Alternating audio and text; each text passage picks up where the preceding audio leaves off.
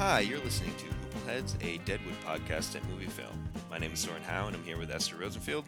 And today we're going to be discussing the 7th episode of Season 3 of Deadwood, which is Unauthorized Cinnamon, directed by Mark Tinker, our friend Mark Tinker, who directed an episode just a couple of episodes ago this season, and Regina Corrado is the writer. So I love this episode. I also loved this episode. I was kind of freaking out about how good this episode is. And what I'll say is, I don't know about you. I don't know if you feel strongly about. I'll throw two caveats in. One is I don't think that there was much in the way of, and maybe you feel differently, but I didn't. I know what you're about to say, and I do. Yeah, on But the keep going. on the on the technical side, I didn't see a whole lot going on there. There were a couple of moments that I liked, but mostly, even compared with his last episode, which is the name is escaping me now. It was the season premiere. Was it the season premiere? I think so. Okay. So was it Tell Your God to Ready for Blood? That was the. Yes. Okay. And so on that end, I wasn't bowled over, and then I also thought that the tension of Odell's meeting with Hearst, while it was conveyed and like that storyline was effective this episode, it was begging for to just hold on that scene and like let the tension build, and it kept cutting away, which kind of killed. I felt like the what could have been a really intense moment between Hearst and Odell. And so for me, and that was a directorial choice, an editorial choice, whatever. But like that I think wasn't as effective as it could have been, partially because there's all these other storylines going on as that's happening, and it wasn't necessary, right? You could have front loaded this episode with that sequence and just let it play out in its tension, sort of let it sit in its tension, and then proceed with the rest of the episode. But the choice was made just to intersperse through the whole episode to keep it quite varied throughout, which, is all fine and well. It's just that last episode ended on such a cliffhanger, and this episode literally picks up immediately with Aunt Lou basically still in in the middle of her run to the hotel, and like so you've basically maintained that tension, and then you break it by cutting away to these other scenes. So those would be my two caveats. But they're small caveats relative to all of the amazing, moments in this episode that are largely narrative and also to do with the performance. So I don't disagree with you about the Odell thing. I think you're right that you kind of want that scene to just keep going and keep building and feel like more of a complete answer to the question of last week. As opposed to here where it's kind of, last week that was one of the main things we were focused on, and then the conclusion of that is not one of the main. It is one of the main things this week, but it is not the main focus of the episode. So I do think, but that's kind of like, I guess that's kind of like the nature of just a TV or a TV show like this, that you're going to be you're going to have a lot of balls in the air, and you can't have the main storyline on a show like Deadwood that is an ensemble show, that it does have so many things going on at any one time. You can have a main-ish storyline, which is what the Hearst stuff is this season, but it's never, it hasn't overwhelmed a series of episodes in a row since the beginning of the season. They've kind of taken a break from that. So I think that it is sort of just the nature of television that you're going to lose, and the editing choice as well. I mean, to not just a show like, and again, I know you haven't seen it yet, and I'll get you to watch it someday, but Twin Peaks season 3, a lot of that it'll do like a 20-minute chunk of an episode that's just one scene or one sequence and never cut away from it. And that show is just the editing is a lot more freeform, It does intercutting, but a lot of the time it's just like a third of this episode is just going to be this one scene. And I would have liked to have seen something like that here with the Odell thing. But we judge on Deadwood doesn't need to be judged on a curve because it's a fantastic show. But I think just the time that it was created in and the nature of television in that time, it's kind of, I think it's okay to expect that it's going to indulge in some more traditional structuring in this case. Well, okay, so just two quick things on that. First, I want to just caveat all that whole conversation by saying I'm fully uh, aware, and it's one of my actually biggest pet peeves about critics who play like uh, Monday. What is it? Monday morning quarterback? Is that the phrase? Yeah, God, yeah. I know nothing about football, but Me neither, but I know that. but that is the phrase, right? So, who are like, this is the way it should have been. It's like I am not a filmmaker, right? So I can critique what exists. I try not to say what should have been. It's just that what I can say is, so instead of saying it should have been X Y Z way, what I will say is just that the tension was broken by those edits. But No, yeah, and I'm with you on that. but just to throw that out there for listeners who, and I think it's a very valid complaint about critics who do that, because I think it's irritating. Um, Unless they are themselves filmmakers, in which case it's a different story, I suppose. But as a caveat to that caveat, I will say that this show has actually done that before in a It has, and I thought that as I was saying it, and I'm glad you said that. right, because like I think probably the most obvious episode that comes to mind is when William gets kicked by the horse, right? That tension just builds and builds and builds throughout the episode, and it has to do with how the episode's edited together, and and I think it has to do with the music, and everything builds to this like conclusion towards the end. But that's an example of it using intercutting to build that tension. It's using intercutting, it's using music. Um, As opposed to like, it's not like the thing with William is just we're following we're following William for 10 minutes. You know what I mean? right. But I think you're no, but I think you're right that that's an example of the show accomplishing that a little more effectively. Right. Yeah. No, and allowing that, because here it's like these scenes, those scenes kind of sort of complemented each other. They sort of all lined up in a certain way to allow that to conclude in a certain way. But like this episode, the other scenes aren't really related. They're sort of related, right? In that like Hearst is talking about what his mission for vengeance or whatever, but it's still kind of detached. Like they're not building on each other. I guess stylistically or tonally. I guess that's the right word, tonally. The way it does in those other episodes. So, anyway, so just wanted to throw those two things out there. I do want to disagree with you though, which is funny because last week I was the one who said there wasn't really anything of note directorially going on, and you disagreed with me, and you had brought a lot to the table. I thought the direction this episode was really, really good, and I was surprised that it was Mark Tinker, because Mark Tinker, I think, did a good job with the season premiere, but not a particularly noteworthy job in a way that like an Ed Bianchi or a Dan Minahan does. I thought this episode, every single so this episode takes place entirely over the course of one night, and normally a Deadwood episode will take place over the course of a day, and it'll end at night and it'll pick up the next morning, and we don't really see the town operating after the sun goes down a lot. I thought it was so cool the way they presented every scene in this episode. It's just like shadow and torchlight and darkness is swallowing up these characters. The scene where Blazanov, I did notice that. Yeah. The scene where Blazanov takes the telegram to Al, and there are these close-ups of them, and it's literally just black behind them. There's nothing. That's awesome.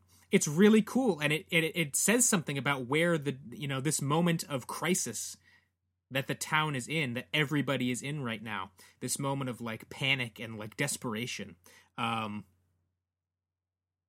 Like the moment the night is darkest. It's really effective, and I thought it was shot really beautifully. Yeah, I definitely noticed that, and I didn't really know how to put it into words, so thanks for that. Because I mean, last episode I thought it was the same technique in some ways was used, but very sparingly to convey certain moments. But you're right, this whole episode has it frequently, and I couldn't tell if it was something that I just, even just like when Hearst and Odell are walking outside, you also get this like a torch. Somebody with a torch even walks by, and like lights them up as walking by, and I thought that was really cool. And I wasn't sure if it was just some like a feature of it being at night, but I didn't really think about the fact that it is mostly at night, which means, um, which already makes it different than a lot of other episodes. I think some episodes have had a good chunk of night, as a significant portion of the episode, but not many. And if that is the case, it's not very many episodes, but this one, you're right, does embrace that aspect, and does give that feeling of that like Helm's Deep feeling, right? Like what's when's the dam gonna break? When's the army gonna arrive? Kind of thing, and that's exactly what is in the works as far as Hearst's plan, and how everybody's responding to it in the camp. Absolutely. I just thought I was kind of taken aback by Tinker's work in this episode because, like I said, I didn't think of him as one of like the main guys of the directorial crew of this show. But this really elevated him in my eyes. Like I have hold him in higher esteem now because I thought he did really good work. Well, I mean, there was that great shot even in the beginning of the last episode he directed, where it was the premiere. You're right, with the camera pans to the left and then moves down to Hearst as he's laying on the Yes, ground.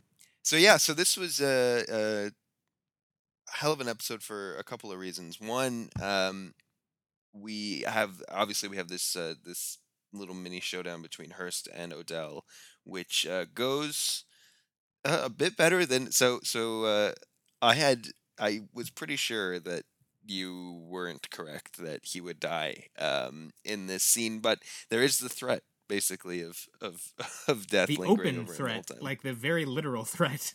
Exactly, and he says afterwards, basically the only reason you're alive is because you had this cold, um, or at least that we didn't attack you, but the implication is quite uh, lethal.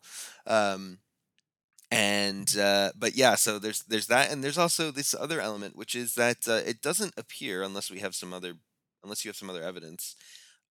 You last episode you were really convinced that Odell was trying to cheat Hearst, and that is a certainly a theory. It's certainly that we something that we haven't been shown one way or the other.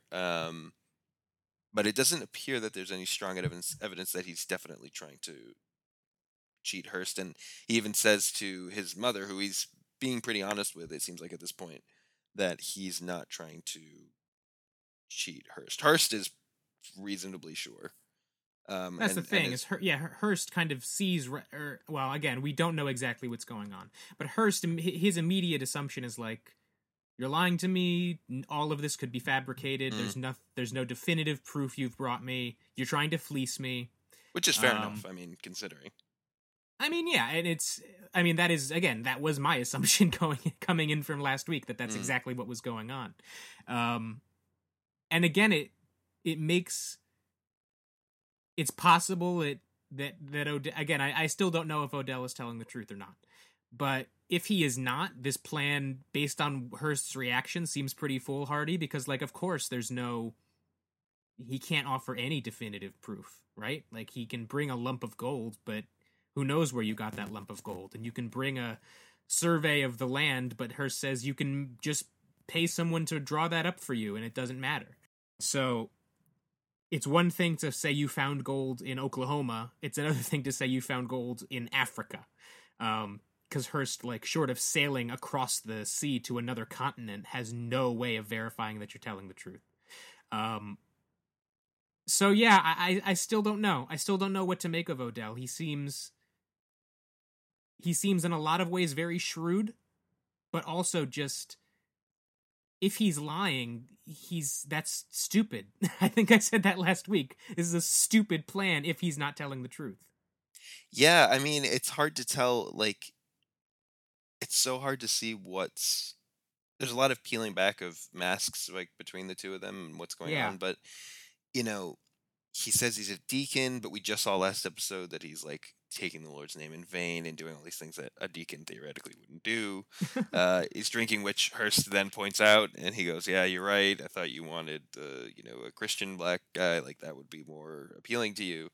But the being a deacon thing linked him to the claim. So now, what's his linked to the claim. So like maybe he is a deacon or he's not. Like it's very hard to tell what the hell is happening. And I don't think we're gonna get like time in Liberia. So Be interesting. But it, yeah, I doubt we're ever leaving Deadwood again. I was gonna say it's it was only 3 seasons and Like 5 episodes left. yeah, and and it raises questions about where was David Milch gonna go with this. I mean, Yeah. who the hell knows, right?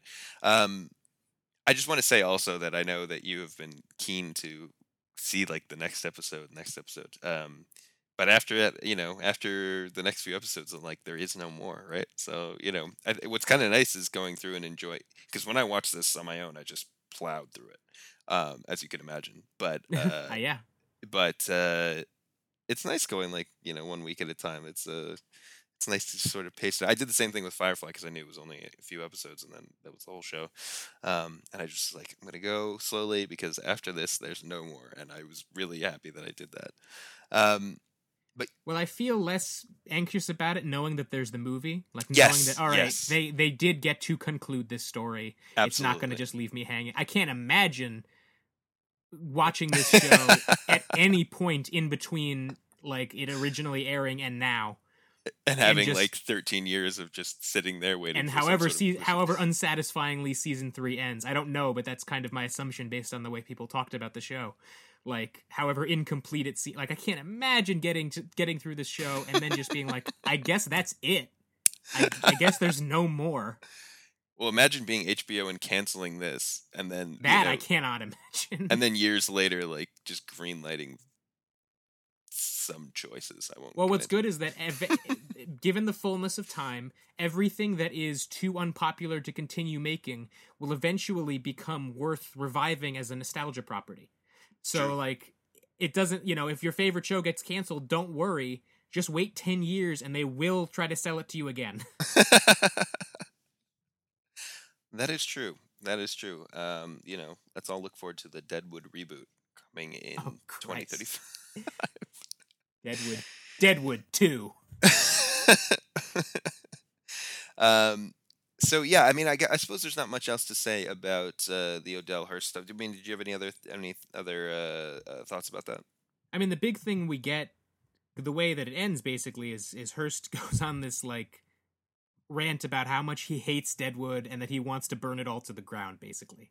Although he does have this interesting moment, and in my notes I wrote the words "Neolib Hearst," where basically Odell is like, because Hearst is talking about how gold is the great, not the great equalizer, but he's basically saying like gold. It organizes people. He says it organizes. That's literally what he says. Yeah, he says it organizes people toward a common purpose, and he says of the camp, like gold. I wrote it down. Is the color brought commerce here and order such as it is, basically. So he has this notion that like the reason gold matters is because it creates society. The reason that money and capital creates society. And the reason I wrote Neolib Hearst is not just because of that, but it's because Odell challenges him and says, well, what if you're black? Like, what does it do for me? Right. And Hearst, in a like seeming very genuine, is like, oh, but that's the great thing. Like, gold brings all people together, and it doesn't matter what color you are, because it's it brings us all toward a common purpose. And like, of course, like that's how Hearst sees the world. Of course, I don't care what color you are as long as you make me money. Right. Right. And he does say, the reason you're alive is because of gold, which is or whatever. Your safety. And the unspoken second sentence of that being, your life means nothing to me except for how much money you can make me. Exactly. But yeah, no, it's very Adam Smith, or that kind of view of markets as being like the foundation of society. I just think it's interesting that they don't play Hearst as like super conservative. Like he's not a right-wing caricature in his love of capitalism. He is very much he fashions himself like a liberal or a neoliberal, and I think that's interesting. Absolutely. I mean, on the market side of things, on the social side of things, I would say. On the labor side of things, well, again, and on the labor side of things, no one would call him a leftist. That's for sure. Yeah, it's like he likes organizing society, but doesn't like his laborers organizing. That's the only kind of organizing he likes. Exactly. Um, yeah, and he's also like crying, talking about how he was put in jail. I mean, Yeah. wow. Last episode, I think I actually put in my notes that he was crying about, but I was like exaggerating. I was like, he's like crying and whining about how he was, this indignity that was done to him. But here he's like literally crying to the point where he points it out to Odell, um, about being an outcast. It's like, oh my god, why can't he just go be a billionaire? Like, chill. He just can't help himself but be directly involved in what's going on. It's like a compulsion. You know what I mean? Like, there's something particularly weird about that he just can't just enjoy being stupidly wealthy. Yeah. And he doesn't I do anything completely with it. I with mean, you. he has all this money and he's moved into like a frontier camp. Hmm. Why? What? I mean, obviously he doesn't like the high life of San Francisco or wherever. Um, but like it's a choice and it's a weird one, all things considered. Yeah. And then he complains about it, like, they don't want me here, and it's like, well, why are you here? Like, go live in a mansion on a mountain somewhere. Like, it's just weird. Anyway, um, so yeah, we'll see if that goes anywhere with Odell. One thing that we do know about Hearst's people is that they're all perfectly willing to murder, which Lou Yeah. points out. And there's that really horribly sad scene where um, Odell and Aunt Lou talk again afterwards. And oh, by the way, during the meeting, Aunt Lou has Richardson spy for her, Hmm. and like it's just amazing how much more um, she thinks of Richardson than E.B. Farnham does. How much more Um, talkative Richardson is to her than he ever is with Farnham. oh yeah, yeah, he actually has thoughts. Which is, and he like can perceive like an entire argument instead of being like, I'm stupid, I don't know what's happening. Uh, and uh, and yeah, so there's this really sad scene with Aunt Lou and Odell where she's really sad that he's basically like he's not the person that she wanted him to be, and he's mad at her for sending him off to Liberia. And it becomes clear that she did that for a very, very particular reason, but that's been a real sore spot between them, um, and that he was perfectly ready to like just not see her again, if possible, because of that past hurt, and that he really is just here to see Hearst. And it's just a really sad scene, but then eventually they do end up hugging, and it's yeah, it's emotional. Yeah, I'm glad we got a little bit of resolution there. Because their relationship was really tense, and uh, obviously Odell. We still don't know. I still don't see good things happening to Odell. I gotta say. Um, so I'm glad there was a little bit of conclusion, a little bit of catharsis with him and Aunt Lou. Yeah, especially since it looks like he's now leaving the town. Although we still don't know yet, because one of the things is that we saw at the end of the episode was Fields is still planning to try and convince Odell to go with him to San Francisco. Yeah. So now, having said that, I think Hearst has decided this man is either going to deliver me gold or will die. Yep. So Mm-hmm. um, I don't really think he has that option anymore. He did before, now he doesn't. Yeah. Um, Not great. so the other like strong central point of this episode was the or plot point of the episode is the meeting at the gem, Mm. which pulls in a lot of different threads because it involves all of the major players in camp. And there's this fun scene sequence of scenes, I guess, where Johnny goes around camp trying to recruit, um, I guess, Tom Nuttall and the Doc and Saul and a few other folks to come to the gem to try and figure out what to do about Hearst. Uh, so yeah. Oh, and it's all centered around one of the running themes, and this has been a theme throughout. It's like a running joke as well among Deadwood fans. Um, is canned peaches as like the centerpiece of these meetings. That Al breaks out these canned peaches, and that's like his fancy food, I guess, for for like high Yeah. powered meetings. And the show gets its title from the fact that Jewel decides to put Cinnamon on the table against Dan's wishes, which we then find out, despite his threatening her, she still went through with it and put it on the table, as all as a part of a master plot to murder Harry Manning. Which who saw that coming, right? I really, for a second, I was like, did she poison the cinnamon? Is the cinnamon? Did someone poison the cinnamon? She's working for Hearst. What a turn that would be. That'd be insane. I gotta say, by the way, we shouldn't let it go. Unauthorized Cinnamon is one of the best episode titles I've ever heard. Incredible. Oh, it's genius. Yeah, no, it's fantastic. Oh man. So yeah, let's talk about this meeting. So pretty much everyone is there. Harry Manning, by the way, is only there because Tom Nuttall insists he come along because he's a candidate for sheriff. And Harry Manning does not say anything, does not do anything, just eats peaches and cinnamon. And then I thought it was really funny later when he was kind of debriefing with Tom and was like, it didn't seem right to mention the fire engine. That's just all he cares about is the fire truck. He's like he seems like a nice normal human. He just does not want to be involved with all of the other things, but does have a very particular. He's like a one issue candidate. You know what I mean? It's He's exactly that's exactly what he is. But yeah, so he's just in the race to make his point, and then he knows he's not going to win, but he just wants to get the issue of the fire truck onto a national stage, and then he'll drop out. Maybe write a book while he's in there.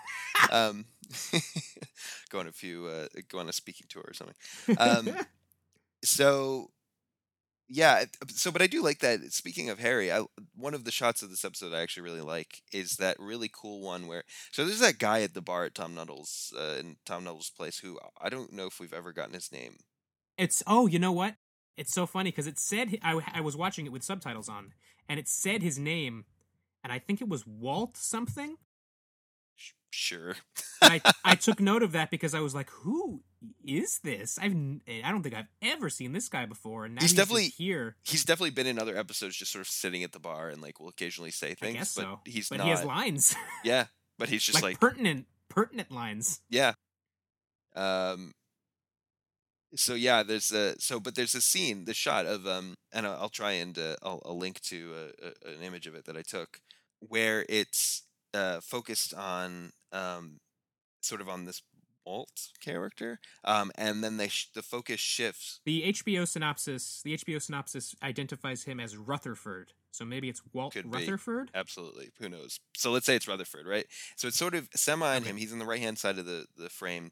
Harry's on the other side, and then it shifts focus so that the right hand side of the frame switches to the mirror at the bar with Tom Nuttall in it, and Harry's talking to what looks like the reflection that's behind him, and it's just this really cool way of framing a shot to positionally orient everybody using this weird angled mirror that's behind the bar. So I really like that. Yeah, I also like that Steve is like, well, I own the livery now. Shouldn't I be at the meeting? Everyone's like, no. Why? No. Why would they want you there? Which is, a fair question. Although, what did you think about this lampshading of Alma not being in the meeting? Yes, I really like that because I mean, yeah, it is very making the point, capital letters, just to have a character say it out loud. But I also think it's good that someone notes her absence because, I think we would have probably noted her absence if no one had said it because it is very blatant that she runs the bank. She's literally one of the most important people. She's one of the most, besides Hearst, maybe the most powerful person in town. Just in terms of and she doesn't even seem to know the meeting's happening. Yeah, exactly. She has no idea. And I mean, she is, to be fair, kind of indisposed with the dope right now. Very true. But Al doesn't know that. I don't. Yeah, exactly. I don't think that's why they didn't invite her. Yeah. So right. So for people who aren't don't know what lampshading is, it's this idea of pointing out an inconsistency or a flaw or a thing in the plot like having the characters openly address it, but like not deal with it. They sort of just say it, like, "Oh, I guess he can fly now," right? And then the character's just flying. So you've pointed it out, but you haven't actually explained or in any way addressed the fact that this character can fly. Like it's just an accepted thing, or um, like a character saying something really off color and being like, "Wow, that was a really racist comment." It's like, well, great, you've pointed that out, but you haven't justified it or like sort of said anything about it. And so this is an example of that where you've pointed out that you don't have any, or like let's say an all male superhero movie and being like, wow, there aren't any female characters here. That's like Hmm. very good job. You've pointed that out, but like you haven't actually introduced any female characters. That's like all blockbusters are nowadays. It drives me crazy. It's just It's like, point, yeah, hey, we're pointing out that we know there's a problem. It's like, well, but what if you wrote the movie? yeah, exactly. Change Like, it. you wrote it to have the problem. So I mean, it does raise that question, like what? And obviously, it's not a problem of the writing here that she's not there. It's actually pretty astute of the writing for her not to be invited. Well, I mean, I don't. It it would have. Let's put it this way. It would have been less. I would be. I first I like this moment, but then I thought back on it and I thought, what might have worked here is um, having someone suggest it, like maybe Al suggests it, and like there's that conversation between Al and Sai anyway, where Al could have raised the point, and it is true that throughout the episode he's realizing different people that he probably should have invited, like Lane Greash, um, but there's that moment with Sai where he could have said, I was thinking, maybe I should invite Alma, and Sai could have said, that's not a good idea. And then even just left it at that, don't even have to go any further because we would know, and he doesn't necessarily That's have to true. reveal it to Al. That's true. And then have it built into the plot instead of like one of the prostitutes who I'm all about giving more lines and like roles to for sure, but like they seem to like they literally just are in this episode to say, "Hey, there's no women at the table," and then they just proceed to have no women at the at the That's table. true. I mean, yeah, it is, but this is why I said it's very much like on the nose, making the point. Mm, Um, but also, like, I do think this is kind of the trouble you run into on a show like Deadwood that is going to depict sexism and mm, is going to depict racism, for example. Because I think that the show skirts this line really smartly a lot of the time. It's like, how do you draw the line between depicting the way that people in society were at that time period and doing the writer things that not bad writers do, but engaging with kind of tropes that are a problem mm. uh, that are I will not say the word problematic because I hate it. It's the worst word Um, that was ever invented. it's terrible, and I won't use it. I refuse. um, but yeah, like it is. I think Deadwood has in the past and in the present been very, very smart about depicting the way that the world was without being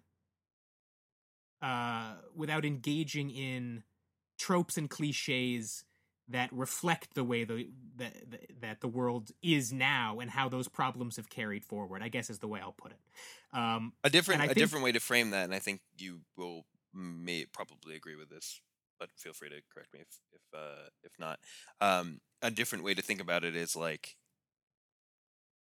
or to understand what you just said is that so one of the things Quentin Tarantino gets accused of all the time is like setting things it with characters or in time periods where he just gets to drop the N word like 4,000 times, that's true. and it's like, well, they would have said it at the time, or like these are mobsters, so they definitely Yeah. would be racist. Yep. And it's like, well, Yeah. convenient that all of your scripts are in such a setting that you can just constantly drop the N word in like Yeah. that he like single handedly writes all those scripts and then also puts himself in the movies.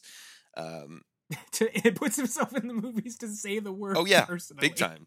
And And I then listen. Yeah, like listen. I think Tarantino's fine. I like some of his movies, but same. that is exactly what I'm talking about. Of like, all right, there's a difference between depicting the way things were and you just want to be racist in a movie. Exactly, like reveling in it or picking it to get away with things, right? But I say And that by the way, to Tarantino, having yourself be blown up in one of the That's movies yeah. I will not specify, doesn't excuse it. You can't just be like, well, my character died, so I wasn't endorsing it. It's like, Well, I was playing a bad guy actually, okay, actually, but no, I you mean I didn't do say it that. in his weird like accent thing he does in interviews where he like puts on this very racist. I don't know if you've seen that. It's extremely disconcerting. But anyway, yes, He's a exactly. weird, what a weird He's a man. strange guy. I'm looking forward to that new one though. But Samuel Jackson seems to love him. They literally seem to have like the best relationship. It's very strange. Anyway, Oh god, him and Spike Lee, the whole back and forth. It's like, I really love Spike Lee, and I really love Inglorious Bastards, and Tarantino. The rest of his movies are fine. right. So anyway, so hopefully that But I, what I long what I tangent sort of explained the what I point mean that I to was say trying to by get to. that, what I mean to say by that about this episode is that I think that this is an example of the show depicting how this would have gone, and not necessarily, like you say, lampshading it. But I didn't see it to me as a problem of writing that Alma isn't there. I saw it to me as very naturally like, of course they're not gonna invite Alma because they don't see her as a leader of the camp in the same way that fucking Tom Nuttall is apparently. Well, you know what I mean. So I was thinking that actually, just as you were saying that, the way to maybe do it even better than the way I suggested before. Again, here's me correcting the show, but which is again my favorite thing. Um, is to have a character actually be sexist about it.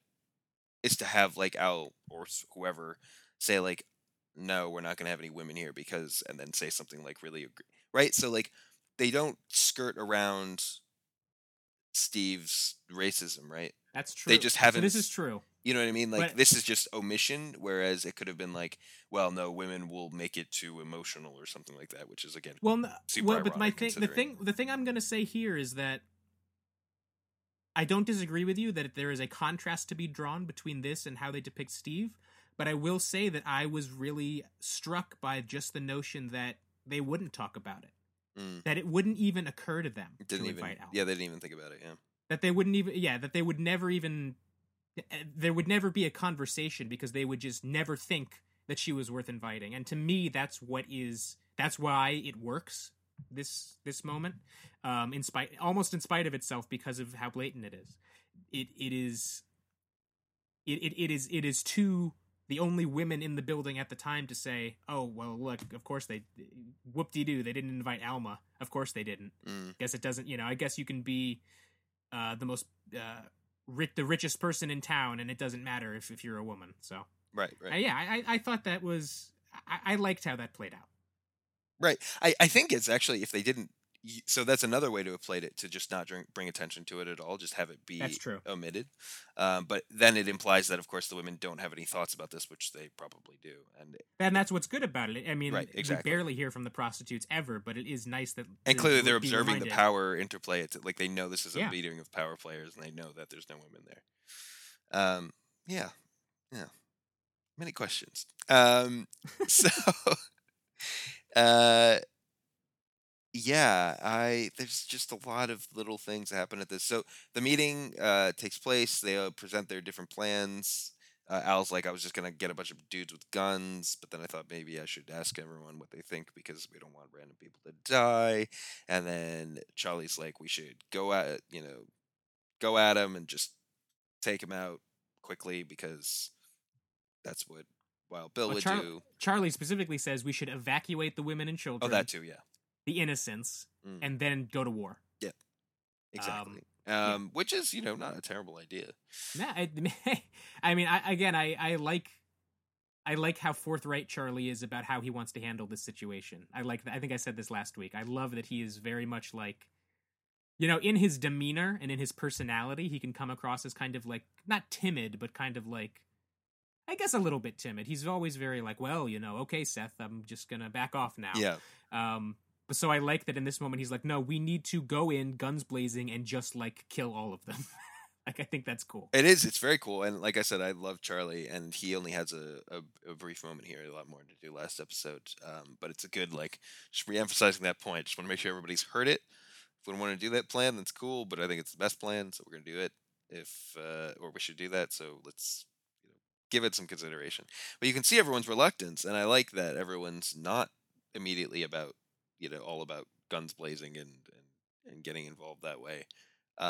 And there's this, I mean, I don't know. I didn't see it going this way. This moment where Seth takes out a note and hands it across the table to Merrick, and it turns Yeah, out it's this letter. I mean, what did you this think is about this? crazy. It is crazy that Seth has a plan. Full stop. Well, I don't know that it was that his plan, or was he just taking it I out think to? it was because he hands it to Merrick specifically. He does, but He Merrick's doesn't like hand the it to Al to read. reading He hands. guy. You're right. You're right. But I guess He says I would have. and I think he says to print in your paper, or like he implies it. No, I he think doesn't. that He doesn't say anything. I think it's Al. maybe it is, but again, I think him handing it to Merrick is meant to suggest that this is. I mean, he didn't just write this letter for personal use. Obviously, I think. I mean, I think my what we're impression meant is to that understand is like, no, he came up with it. And what's funny is that when he enters the meeting, the first thing he does is take his badge off and throw it on the table, and which is funny because it's like his go-to move, right? Mm. It's like, well, we're in trouble. I'm retiring, and that's his plan A at all times. Yeah, I mean, my impression was just that he wanted the letter read so that it would motivate everyone to be like to see like this is the emotion, this is the thing behind this, and then the decision to just print the letter itself wasn't necessarily planned. I don't know. I mean, who the hell knows what's going on in Seth's brain? I think what I took from him specifically giving it to Merrick is that this is what he had come up with. Right, and that's perfectly valid as an idea. I don't know if this was premeditated, but what we do know is that Al was literally moved by the letter. It looked like he was like, "Oh my!" Yeah, I was like, "Wow!" And he says later he was. And they make the decision to print it, which Langrish later. It was very funny hearing Al like Al's very out of sorts this episode. yeah. It's like hair's all askew, which is never the case. He's always perfectly manicured and all that, and done up. And he's like not sure about the best course of action. He's like lost. He's totally lost. And Langrish reassures him and says like that's actually a brilliant move because it makes a public statement without making any direct comments or direct accusations and puts you in like the perfect position to put him at like sort of put him off guard, like so he doesn't really know what to expect because he's expecting a fight, obviously, as we know from the telegram, which we can talk about in a minute. But like that's what Hearst knows. He doesn't know these weird mind games of publishing this very public letter, and what that'll mean to the workers, right? Not that necessarily can read the newspaper. It's not clear how many of them are literate, but it'll mean a lot to the workers. It'll mean a lot to the camp, and it'll have special meaning to Hearst, who knows exactly what the context of that letter is. And the more I thought about it, I actually did think it was quite a good move. I still think they should go and hire a bunch of people with guns. No, they should do that too, for sure. But I think that this was it's a good sort of first move. So Well, yeah. I yeah, mean, go ahead. especially in this episode where Hearst has said very explicitly that his plan is to tear the whole place down, as he says, like Gamora. Like Gamora, yeah. Jesus. I like that this idea is to very publicly paint themselves as like, we're good people here. This is a good town with a good heart, and we care about each other. In the face of this business tycoon who wants to destroy it. It had never occurred to me that the answer might be to garner public sympathy. Yeah. But I think that's really cool. I think, yeah. And again, in my interpretation, the fact that this comes from Seth, who has never had a plan in his entire life, is it's great. And it's a nice letter too. It's beautiful. It's so when he's talking about how I only met him once and he was expressing grief and compassion for a fallen friend. It's like, oh, I feel, for this character who was like a nothing character who was in one scene. Yep. It's like I feel for this guy. Wow. Yeah, he really puts a face, to this. I mean, obviously the recipient of the letter will know this person is, but although it's not clear that it's ever going to actually make it to the the person who was allegedly made out to. But yeah, so it's really nice. But then it pairs well with um, this other encounter with Blazanov. Um, Oh my god. This scene. I shouted so loud when when he says fuck confidentiality of communications. I was like, "Yo, what?" I freaked. Oh my god, I couldn't believe it. It was so good. so yeah, I mean, I like this scene in part just because of how it starts, where Blazanov is like a little kid Mm-hmm. who's like found his moral courage. It's a very funny way of introducing the character's like big moment here. But yeah, what did you think of I this mean, it meeting with starts with Al? him and Merrick. Sorry, it starts with him and Merrick. It's this very tender moment where he's like, "Will you take me to Al?" And Merrick says yes, and he like grabs his hand and is like, and it like holds his hand. Yeah, like a kid. It's very sweet. I don't know. I see. I personally found it kind of romantic in a way. Not that I think that that's literally what's going on, but I found it as very like very powerful, the connection between these two men. And it struck me as a very like uh again like a very tender gesture of trust. I loved it, and Mm. I love their relationship. I think their friendship is so cool. um we'll get to actual gay characters later. Speaking of things I freaked out about. But no, I love that. Again, it's like just the escalating tension of what's happening in camp and the escalating crisis that's going on. I love that it has finally driven Blazanov to be like, I have to abandon like my core principle, the one thing that I am all about, because it's too much. I can't take it anymore. I'm joining the fight. Right. Oh god, it was so cool. Yeah. No, it's great, and I think it seems like he's right. Although everyone's gonna feel really dumb if 25 bricks show up. Oh well, the way when he delivers the message to Hearst, and Hearst is like, "Ah, yes, bricks, yes." and the only thing, and the only thing that it could be cocaine or something, I don't know. But the What a only twist that would be. the only thing that we know that Hearst wants now is to burn the camp down. So Yeah. it must be that. Um, so yeah, that's a great moment. Now Blazanov is in on it, so basically everybody in the camp is against. And you even have Sai like hanging out with Al, and Yeah. like making plans, sort of. Um, by the way, can I just say this? And I can't believe I've skirted around this for this long. Uh, but the Gustav scene is probably the funniest thing that's ever happened in Deadwood. It is so funny.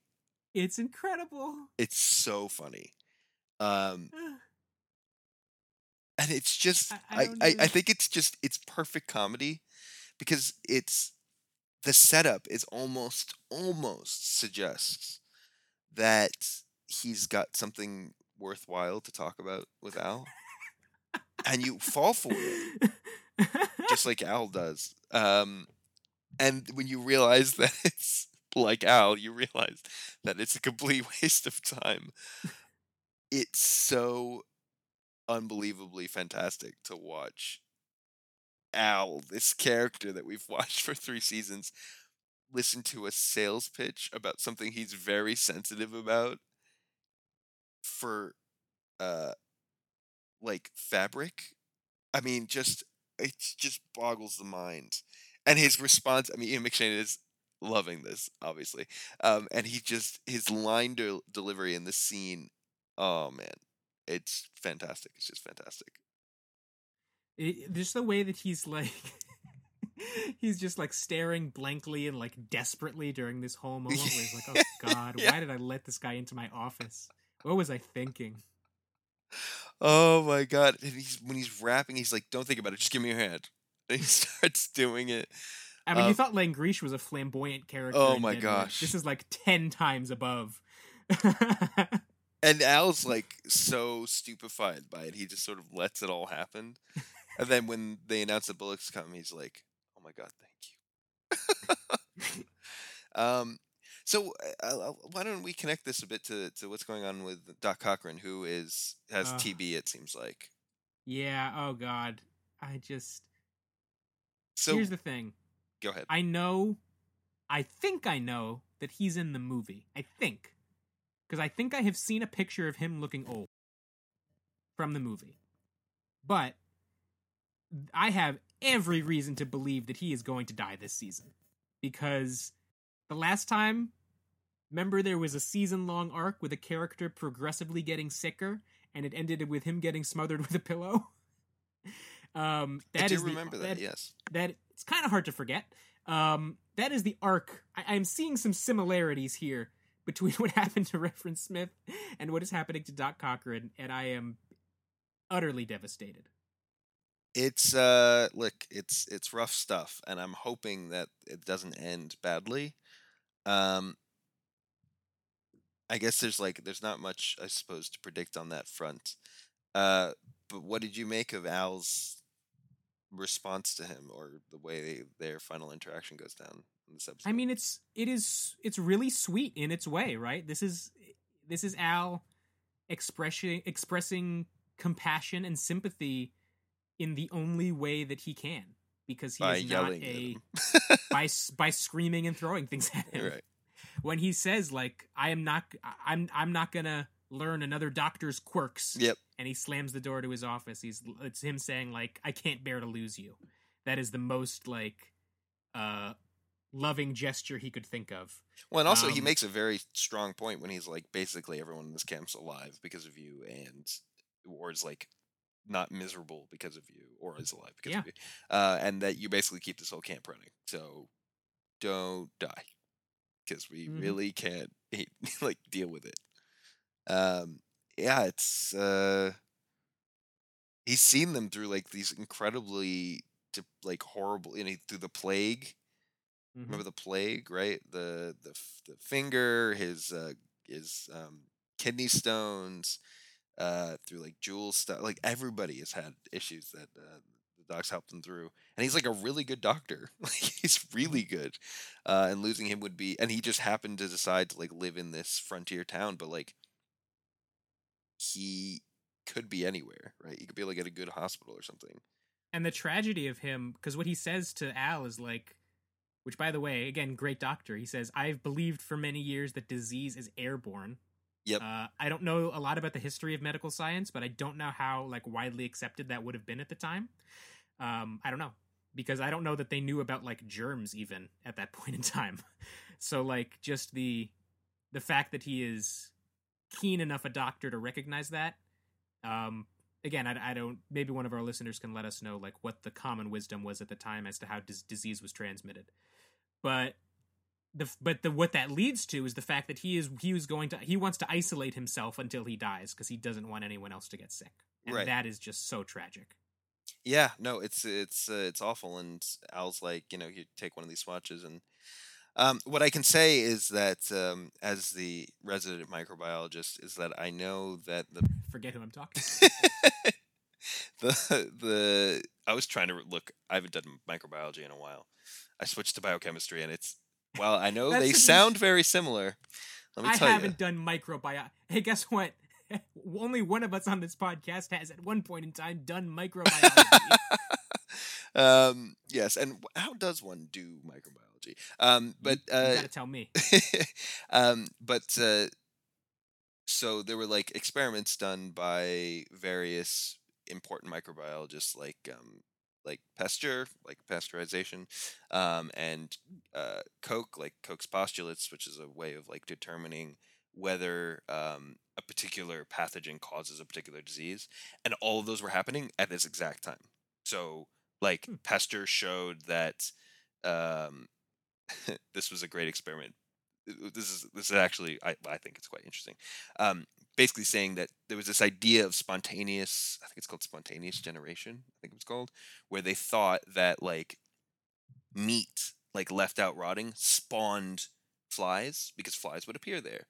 Um, that they would like sort of grow out of the meat. as opposed to flies flew in and like laid eggs, and the eggs came out of the Huh. meat.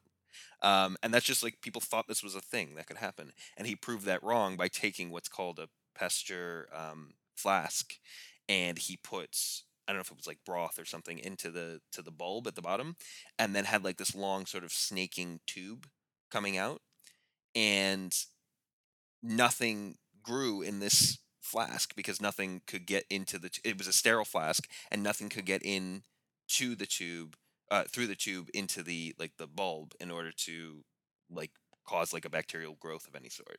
And so he basically showed that, like, and then when he leaves one out to grow it, like obviously it grows bacteria, and he's like, if spontaneous generation was a thing, by blocking up this thing and we don't see anything grow there, then we know that it's not, like, spontaneous generation isn't a thing, right? Like, so it was interesting, but these experiments were happening literally contemporaneous with this, and it's not like, Doc Cochran is like attending science conferences.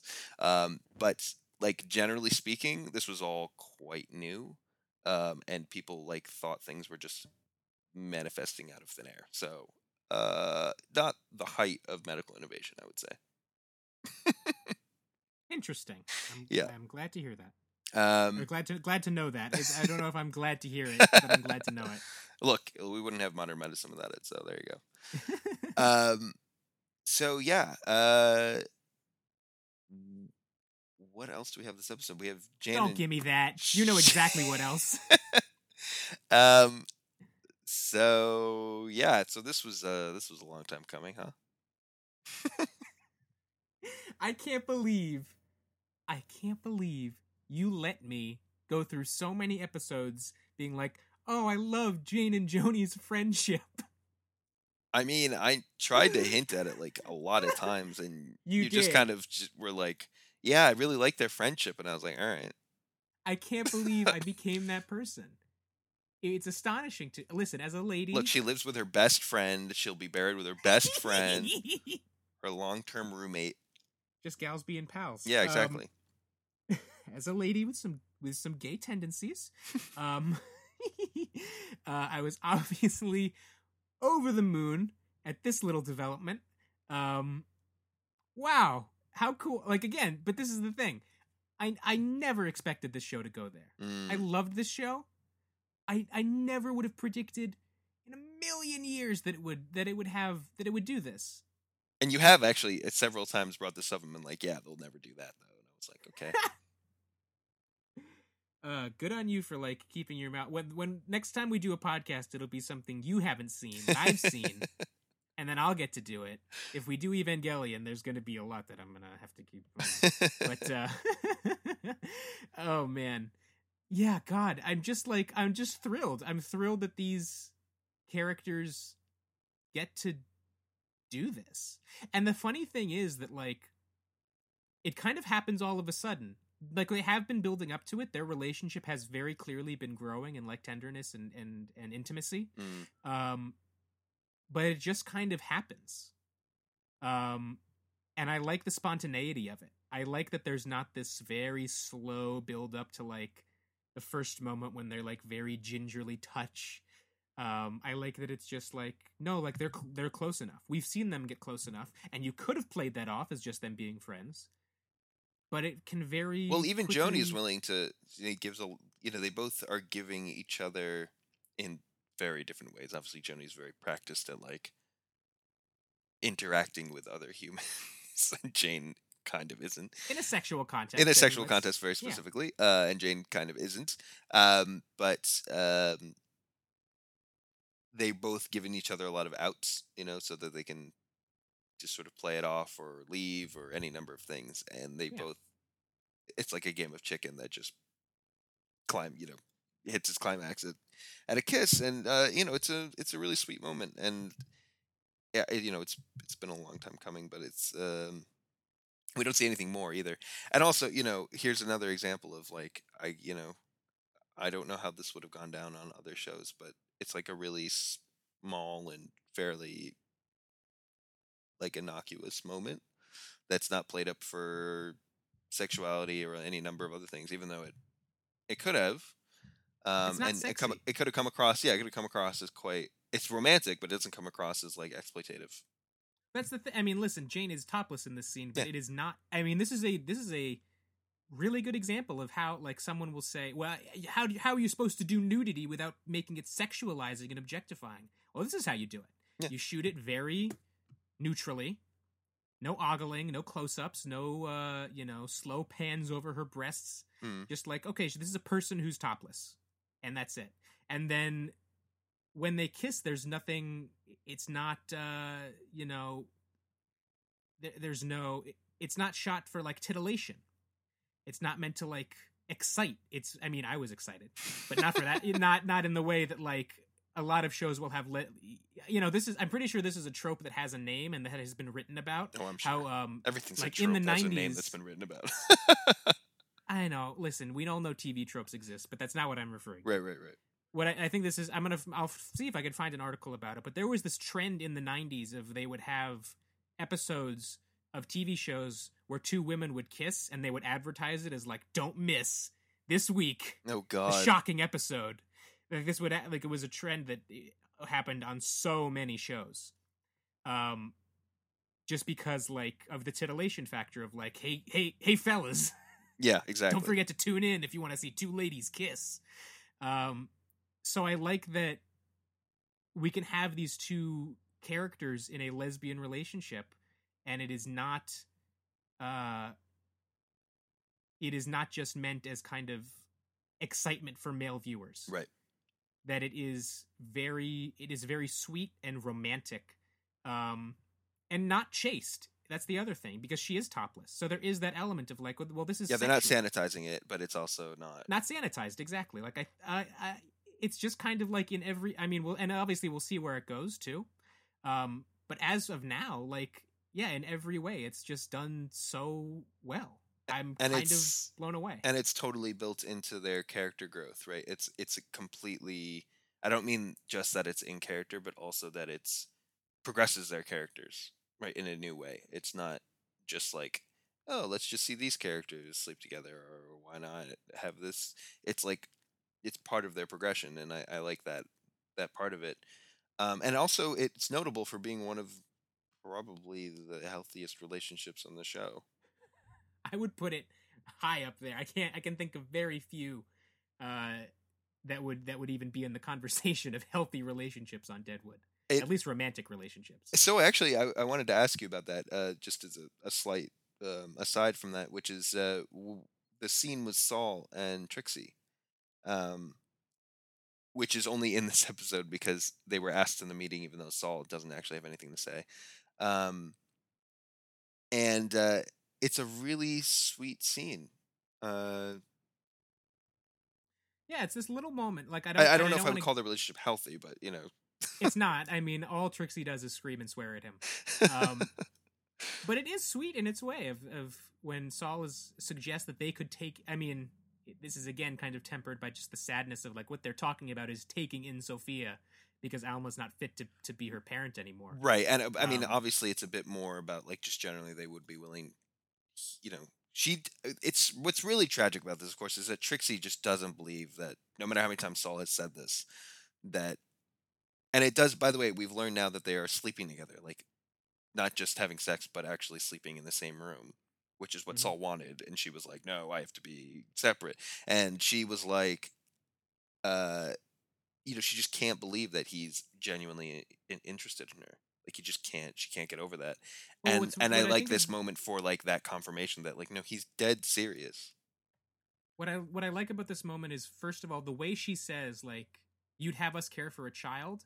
She says it in the way where you think she's going to be like, that's ridiculous. Like how could you even suggest that? That's stupid. But then the she usual tone for Trixie. Exactly, but then she holds his hand, and it's all of a sudden it's like super tender. She's taken aback because like of how moved she is that he thinks of her that way. That's really moving. I don't want to get off Jane and Joni though, because I do have more to say. Yeah, sure. I just wanted to say in terms of healthy relationships, and it's sort of a side, scene. It's not like a primary one. But anyway, yeah, go ahead. The other thing that I want to say is that this is not a coming out moment, which I really appreciated, because I think a lot of the time a showrunner will think that in order to have character in a gay relationship, they have to have a coming out. They have to come to terms with, quote unquote, come to terms with their sexuality, right? Mm. Um, like I watched the new season of Stranger Things, and I won't spoil who, but there's a character on the show that's introduced this season who comes out as gay in one of the late episodes, Mm. and that's a moment that's like, I get, again, time period, but you could have just had her be gay. You know what I mean? And I think I might have appreciated the character more if it hadn't been like a twist, because it's presented as such a way. Because the whole thing is she has romantic chemistry with a male character, and it's presented as like, oh, we can't be in a relationship because I like girls. And it's done. The scene itself is not bad. It's presented in a really kind of, again, a sweet way. They have a nice relationship. Mm. But I just wish that, like, every time there's a gay character, it doesn't have to be about. That's kind of like the only, in a very heterosexual industry, that's the only way that people can conceive of a gay narrative, is as a coming out narrative. Like, how many of these fucking movies and TV shows are just about coming out? I really like that you get to have these. You don't need a scene of Jane being like, well, I guess my whole life I really have liked girls, right? You don't need that. It's kind of, it can come across as kind of like patronizing, honestly. I like that she is just this character and she just exists and we know her. And also she can be in this relationship. There doesn't have to be a coming out story. I thought that was, again, and this is part of the reason, like, I never would have thought this would happen on this show. I'm just, it's jaw dropping. I don't have enough words for it. I love it. Well, I'm glad you liked it. It's because it's not easy to do, and yeah, you're right. I mean, there's this resistance to just like having gay characters just like be alive and like live their life Yeah. normally. Um, and this show, yeah, it just sort of has them doing exactly that.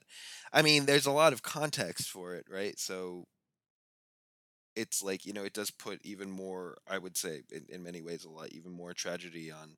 We don't really know for certain, you know, in fairness, we don't know for certain like their sexualities, right? For all that we know, they're bisexual, or one of them's bisexual and the other one isn't. I mean, yeah, like I say So, gay. That's why I specifically say a gay relationship and not like these characters are. I think I said on Twitter that there's Deadwood lesbians, but I mean that in a very flippant way. right. But the reason I say that is just that like Joni's been forced into, Jane has had a very different life. We don't really know much about her past relationships, if she's had any. She clearly had great affection for Bill, but that doesn't seem like it was necessarily romantic. Though it could have been. Who knows, right? But Joni, right, was forced into basically the into sex work as a kid, and exclusively with men, as far as we know. And if she's not even, not that it would be any better, I suppose, if she was straight, but like it's just this, like, it just adds another layer of just misery to her existence in that particular world. And also into like, you know we don't know for sure, but obviously Psy has a lot of affection. I don't know how to describe it. He likes Joni. Um, and if she never reciprocated because she's not interested in men, that also probably had some pretty, Psy's like a violent dude, right? So like we don't know the history of that, but there's a lot of implications of how this has played out in their lives up to this point, and none of it's particularly good, um, at least on the parts that we know about. But it's this good moment of like focusing on quite a positive turn of events for both of them, that neither of them, I guess, really thought that they could have. Yeah, it is, again, and these are two characters who have been through so much, like you say, and who, especially this season, have really only had each other. That they're able to find solace and peace in the other person. Um, it's just so sweet. I just love it. Yeah, so I guess I'm kind of curious to know what is in store for like Jan and Joni as characters now that they're not even looking after the Shazami. Yeah, I don't know. They're not going to be dealing with the new school or anything like that. They just asked for it to be built. They're at Shaughnessy's now, which is just a hotel.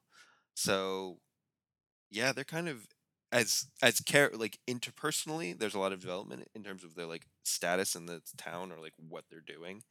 It still remains a bit vague as to where they're going, and you know, my favorite. Oh, it's going to be so exciting to watch the movie because for all we know, Milch had like a whole bunch of ideas about where these characters were going to go, and then those all got canceled. And I wonder, like after 13 years, and he makes this film, how are they going to fill in the gaps on characters who didn't necessarily have like a direction? You know, how do you say like where's this character in 13 years? Like with Seth, you can come up with something. With Al, you can go like they have a direction or like a general state or status that you can weave into like where they are in the future. But Jane and Joni aren't anything anymore, like in terms of profession or position. So yeah, I don't know how that's gonna play. I mean, they don't have jobs, so I don't know. I don't know where that's going. Um, but I am super excited because I am fairly sure that we'll get some follow up on this storyline in the future. So Cool. Um, the last thing of the episode, because I don't think we could talk. There's not worth talking about Langrish. There's really nothing going on there. Unless you had something to no, say. just Chesterton's dying, and they're all being super theatrical about it. Scream. Of course he's dying. No. It's great. It's great. I But do. yeah, I love the actors. They're still fun. and I like that. There's a cool shot of uh, I don't remember their names, but was it Bellegarde? Yeah. And the two women, and they're in the chaise ami, and there's this great shot of them in the center of the room, sort of posed together again, also very theatrically. But other than that, yeah, you're right. I don't really have much to say here. Still very unclear. The only thing we do know is that Langrisha is in denial about this guy dying, and also is very sad, and that's what he tells Al. Well, Mhm. that's it. Yeah, the other scene we get is with Steve. Yes, that's what I was gonna say. Huh. It Yeah. is. I don't really know what to make of it, to be honest. Um, so what it happens in this scene basically is Steve finds Fields asleep in the livery. He says he's leaving tomorrow, Mm, and then Steve is being his usual self. But there's this moment where he like shifts, and he says to Fields, "So where are you headed?" right. And I was like, "Huh." And if they had left it at that, I think I would have loved it. As it is, I like this scene because I Mm, think what happens in the rest of the scene is basically Steve offers him a job, you know, very gingerly, and then Field says no, obviously. yeah. Right. And Steve, well, I wouldn't want you to work for me anyway. And he's Right. screaming, and he leaves the scene by saying, "Don't murder me in my sleep, and I won't murder you either." And he leaves. Mm-hmm. And it's this moment of like he is the hatred has dropped a couple degrees, and I think this is a good He also follow seems like on. he's struggling to come up with insults as Yeah, quickly as he did before. Yeah. yeah. So it's a follow on from last week when we noted that he was very clearly feeling guilty about what happened to Hostetler. Um, but yeah, it's like that guilt has kind of transformed and made him a little less volatile and not less racist necessarily, but he it makes him a little less. I don't know. I don't know. Like I said, I don't really know what to make of this scene. Um, it's not a turn I was expecting from him whatsoever. I will say it's quite a moment too, because it's not like he's just like you can stay here for tonight, but then like leave, um, and take the other black guy with you. Um, he specifically says the opposite of that, which is stay here and work for me, so be in close proximity to me, Mm-hmm. which is again, just not what you expect from the other fields, from Steve. Um, I appreciated that. I'm glad that they did not write it so that Fields accepted the job Yeah, offer because that would have that been would have been bad. terrible. Um, and but yeah, I don't know. I also I don't know how I feel about like a redemption arc for Steve. That's where Like, I'm kind of at too. you know what I mean? I don't know that they're going to develop that at all. Um, I trust them not to go all the way with it in that way. I will say yeah. that. Like, I trust them not to be like, oh, and he's a good guy now, and he's not racist anymore. I think this is as far as they're going to go with it, and I'm comfortable with that. But I think it's like they took one toe a little too far in this direction, just I like I just a millimeter too far. I wondered that as well. I mean, it's amazing because like there is this thing that I believe very deeply in, which is just like literal exposure to people of other cultures and things like which obviously it's not like I came up with this is very it was like a common, well-known sociological phenomenon. But like when you're exposed to people and you aren't going off of uh, racist movies and books and notices and rumors and whatever, uh, turns out you learn that other people are just regular humans as well, and you can all interact with one another without much trouble. But you like need to be exposed to these things. You can't just rely on what you've read or what you've heard. And so here's an example of Steve being exposed to these people who it sounds like he has had very little exposure to black folks in his life, but he's just decided that he doesn't like them.